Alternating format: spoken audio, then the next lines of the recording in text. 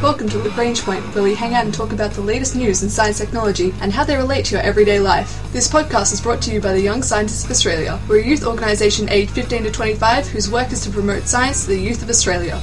On this week's episode, we have Lauren. Hello! And Tim. Hello! And Justin. This week we find out whether our subconscious or conscious minds are better at solving if we're lying or not, building miniature ecosystems to simulate with robots and test new genetic plants, as well as experimenting with just how many smells can we actually catalogue and produce. And now we launch into our Launchpad news segment. So this week's City of Science is Chevy Chase in Maryland. Now, Justin, you're going to tell me, Chevy Chase is an actor, not a city. But, ladies and gentlemen, you're incorrect. Chevy Chase is a town, city located in the Montgomery County in Maryland, United States, which is in the northeastern United States. For all of you playing along at home, and it's got a population of about 9,300. Now, why on earth are we talking about this tiny little town with a humorous name? We're talking about it because in one of the stories this week, we're going to talk about understanding the sense of smell and all the different ways that we can analyse and understand smell. And a lot of this research was done at the Howard Hughes Medical Institute, which is based in Chevy Chase in Maryland. Now, Howard Hughes Medical Institute doesn't sound like a big brand name university until you think about the fact that it was founded by Howard Hughes, who is effectively the inspiration for Iron Man. Howard Hughes was a pioneering businessman, philanthropist, filmmaker, aerospace engineer, and aviator who made crazy planes like the Spruce Goose, as well as all kinds of weird experimental jets, threw lavish parties, had a biopic made about him starring Leonardo DiCaprio, and a number of other things, who was directly the inspiration for Iron Man's character, Tony Stark. He was a really great big impact on American life, especially from the 30s to the 60s, and he served as a massive philanthropist who really funded research, including making the Howard Hughes Medical Institute. So that's why Chevy Chase in Maryland gets the honour of being this week's City of Science. Now, Justin, I want you to look deeply into my eyes. Okay. And for the record, for everyone listening, I just want you to know that this episode is actually being recorded via Skype, so this is completely impossible. Right, so not only is it a radio medium, but also the experiment we're suggesting is not possible. Please, continue. I want you to look deeply into my eyes and Done. tell me if I'm lying. About what? Recording in person or having eyes? Recording in person. Okay, well, aside from objective evidence, you sound like you're being truthful and you look like you're telling a convincing lie. But that sounds really interesting. So why are we trying to tell people if they're lying or not? Do eyes actually really tell us anything about lies and truth? Well, research at the university in Berkeley has suggested that actually our conscious mind, we think we're great lie detectors, but our conscious mind is actually holding us back. We're not as good at picking out if people are lying as we thought we are. That's really funny because there's that show, Would You Lie to Me, I believe it was, where there was a profiler, quasi-Australian actor guy who was like figuring out crimes by checking if they were lying or not, using very powerful methods of deduction. But are you telling me if just someone just guessed it, that actually would be better? I'm saying that our accuracy, which is about 54%, is actually pretty much the same as if we were just guessing. Oh, so you're saying that we should think less about what people are saying and just trust our instincts when we think people are lying, rather than trying to guess if they're lying or not? Well, what the study actually was looking into researching was whether our unconscious mind is actually a lot better at picking up if people are lying than our conscious mind. Because it doesn't seem to make sense that we can't tell if someone's lying, considering we seem to, as human beings, pick up a lot on other people's feelings and how they're thinking. So this study was based on if our unconscious mind was a lot better at picking up if someone was lying or not. This is really interesting. How do they actually test all of these hypotheses? Because I must imagine it's really hard to actually control for an unconscious versus a subconscious versus a conscious decision. Well, they did this by testing a couple of ways. They first tested people's conscious ability to tell if people were lying by getting 72 participants to watch a bunch of suspects in a mock crime. One group of suspects went into a shop and then just left again. Another group left and actually stole some money during it, and then they were all filmed saying the same statement, that they hadn't stolen the money. And the participants had to identify which group was lying. Okay. Turns out that the participants could only tell if people were lying 43% of the time, and could only tell if people were telling the truth 48% of the time. Right, and this is where they were consciously trying to make the decision? Yes. Okay. So how do they do a different experiment for a subconscious decision? So to test whether someone's subconscious was a lot better at picking out liars, they used an implicit association test to probe the participants' automatic instincts towards the suspects and what they associated with them. So what they found out was that people were more likely to associate words like untruthful or dishonest or deceitful with the people who were actually lying, and were more likely to think of words and connect words such as honest or valid with the people who were telling the truth. Oh, so they basically did a sample, an association test like those word games. So when they weren't actually being asked if they thought the subject was lying or not, when they weren't actually thinking about it, it was much easier for them. They were much more accurate as to whether that person was lying? Yes, they were a lot more accurate. They associated whether someone was being more truthful or not just automatically, but if they actually thought about it, then they were less likely to pick up on it. So that implies that when we're actually trying to consider whether someone is lying or not, we may be making decisions based off a criteria that may not actually apply. We're just thinking. We think we know they're lying when we think we know what a liar looks like, when in fact we don't. That shows some really interesting parts, or I guess weaknesses in this experiment as well, because there's a certain amount, and the way that actually conducted this experiment and test is relying, I guess, on profiling and association of people, specifically in the relation to crime and trustworthiness.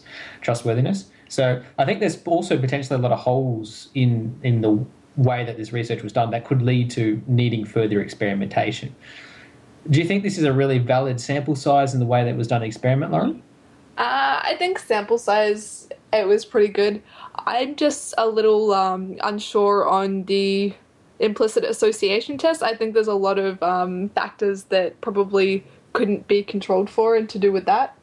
So it seems a little bit sketchy, and like they're pushing towards the unconsciousness having a lot more to do than the consciousness. I just don't think we're that good at picking out liars. So all those fantastic profiling criminal mastermind shows, trust your gut is probably just as good as instinct as all those fancy skills or things that you learn.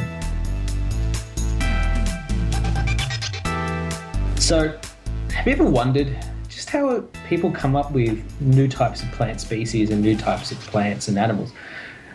We've been modifying crops for aeons, basically ever since we invented civilization and farming. And in the past, we've done this through very careful selective breeding programs over different seasons and life cycles. In fact, Mendel and his peas is the foundation of genetics. And there's a lot of fantastic work that's been done, but really, we haven't moved that far beyond those initial days of growing a crop, making some modifications and splicing them together and seeing how it goes. Nowadays, we splice in new genes from other plants that might be useful, and that's how we end up with those fantastic plants that are resistant to bugs without really needing any chemicals, because they've taken the resistance to a toxin that's produced by another plant and implanted into a new crop like wheat. And we've done a lot of great genetic testing and work like that. But still, the testing and experimenting on seeds and plants hasn't really changed that much. But a fantastic scientist and engineer from the University of Iowa has really taken a next step in sort of processing this. Lian Dong, who's an associate professor in electrical and computer engineering, has come up with an innovative new way to grow plants using robots. Wait, did you just say robots? That's right. You don't often expect a computation and electrical engineering professor to be the one experimenting with new plants, but he'd been thinking about it, and he really figured that this is the way they're doing this is all wrong. Like these biologists, what do they know about efficiently growing things? Are we talking about having robot gardeners that are going around and watering the plants for us? Well, basically. So Lian Dong had this idea in his head, and he built a small research team and put them together to actually explore this at both the Iowa State University and the Georgia Institute of Technology. And he got a seed grant from the Plant Sciences Institute to investigate seeds and plants. A seed grant, you say?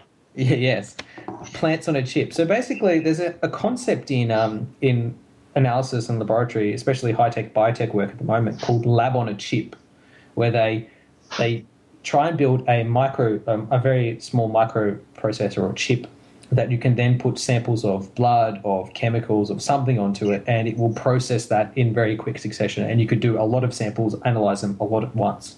Possibly even potatoes? Yeah, that's right. So he's taken that and done that with seeds and plants. And it's really quite interesting because he's basically made a greenhouse, filled it with these seeds in these really carefully controlled placements and these little small chips. And then he's able to adjust the pressure, the temperature, the moisture, the humidity, and also the batches and the light that they're exposed to in really accurate ways, and tune and analyze the plant's responses to these.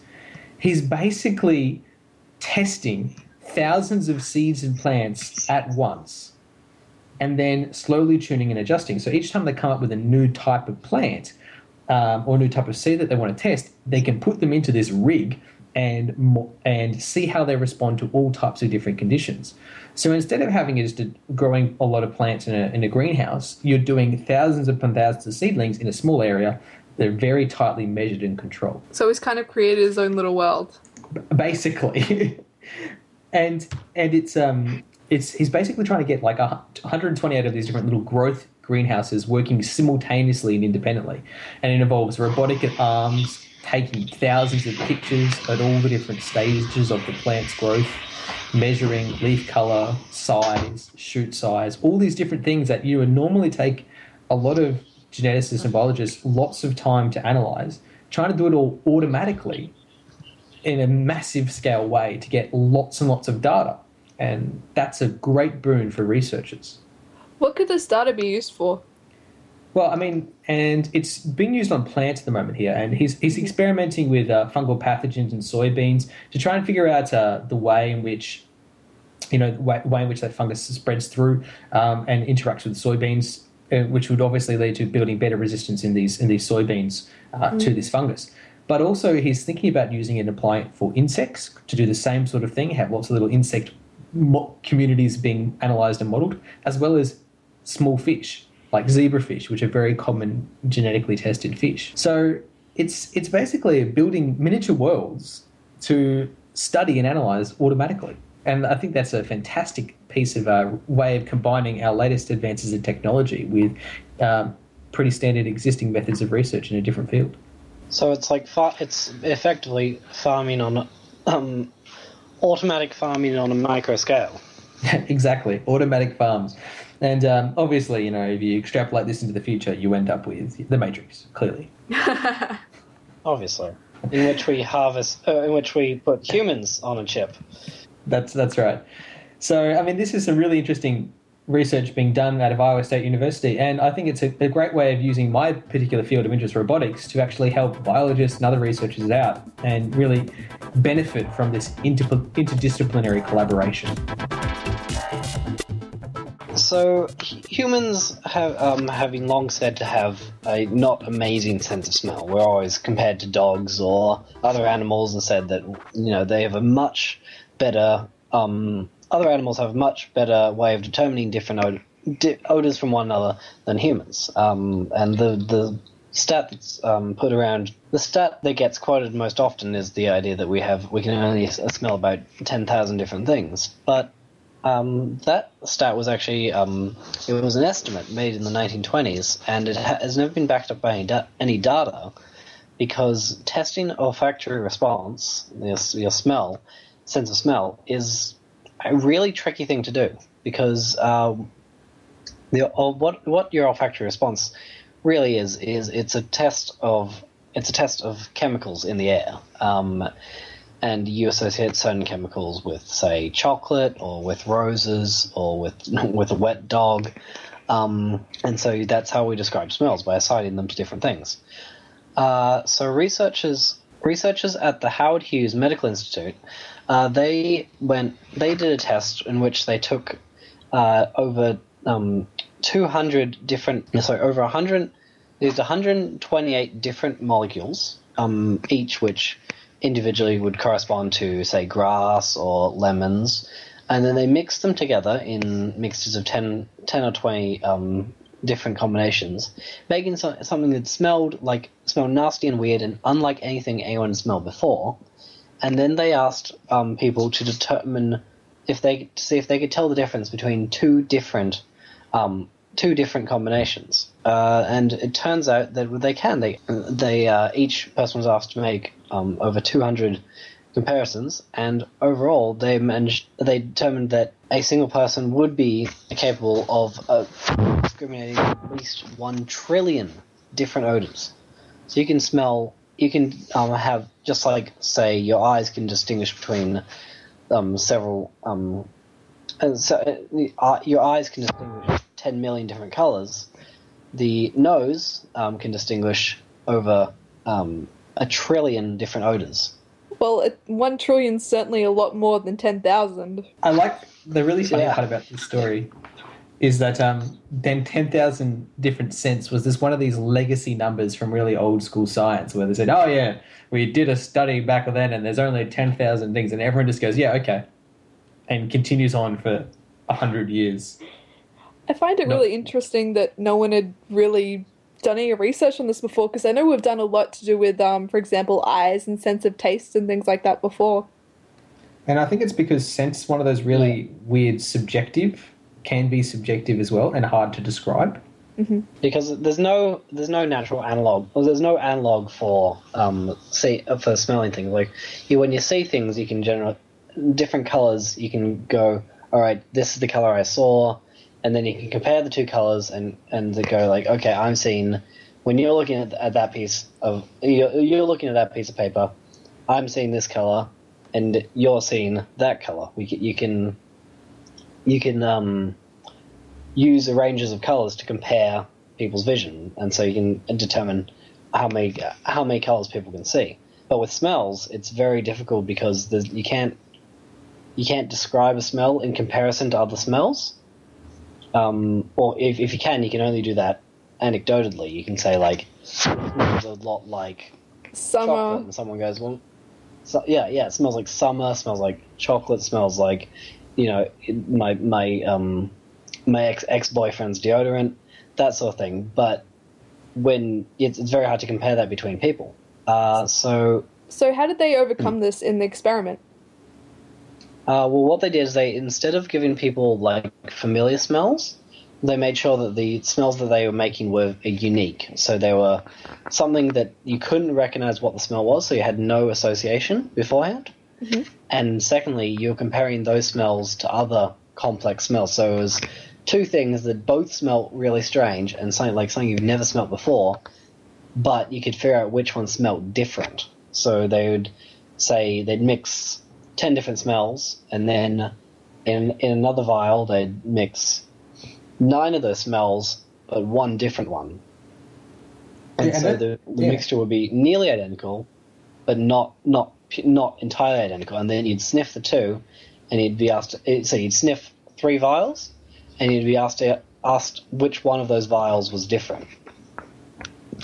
And that's really interesting because if you compare it to, say, how we would do sight, if you were to undertake a similar experiment with eyesight, and an analogy that might make this make more sense is if you took a color slider and you basically, or a CMYK values, and you basically chose random combinations for CMY and K, and then you presented it to someone and say, yes, what color is that? Or with RGB values, you combine red, yellow, and blue, and gave them a new color based on a combination of colors that they may recognize.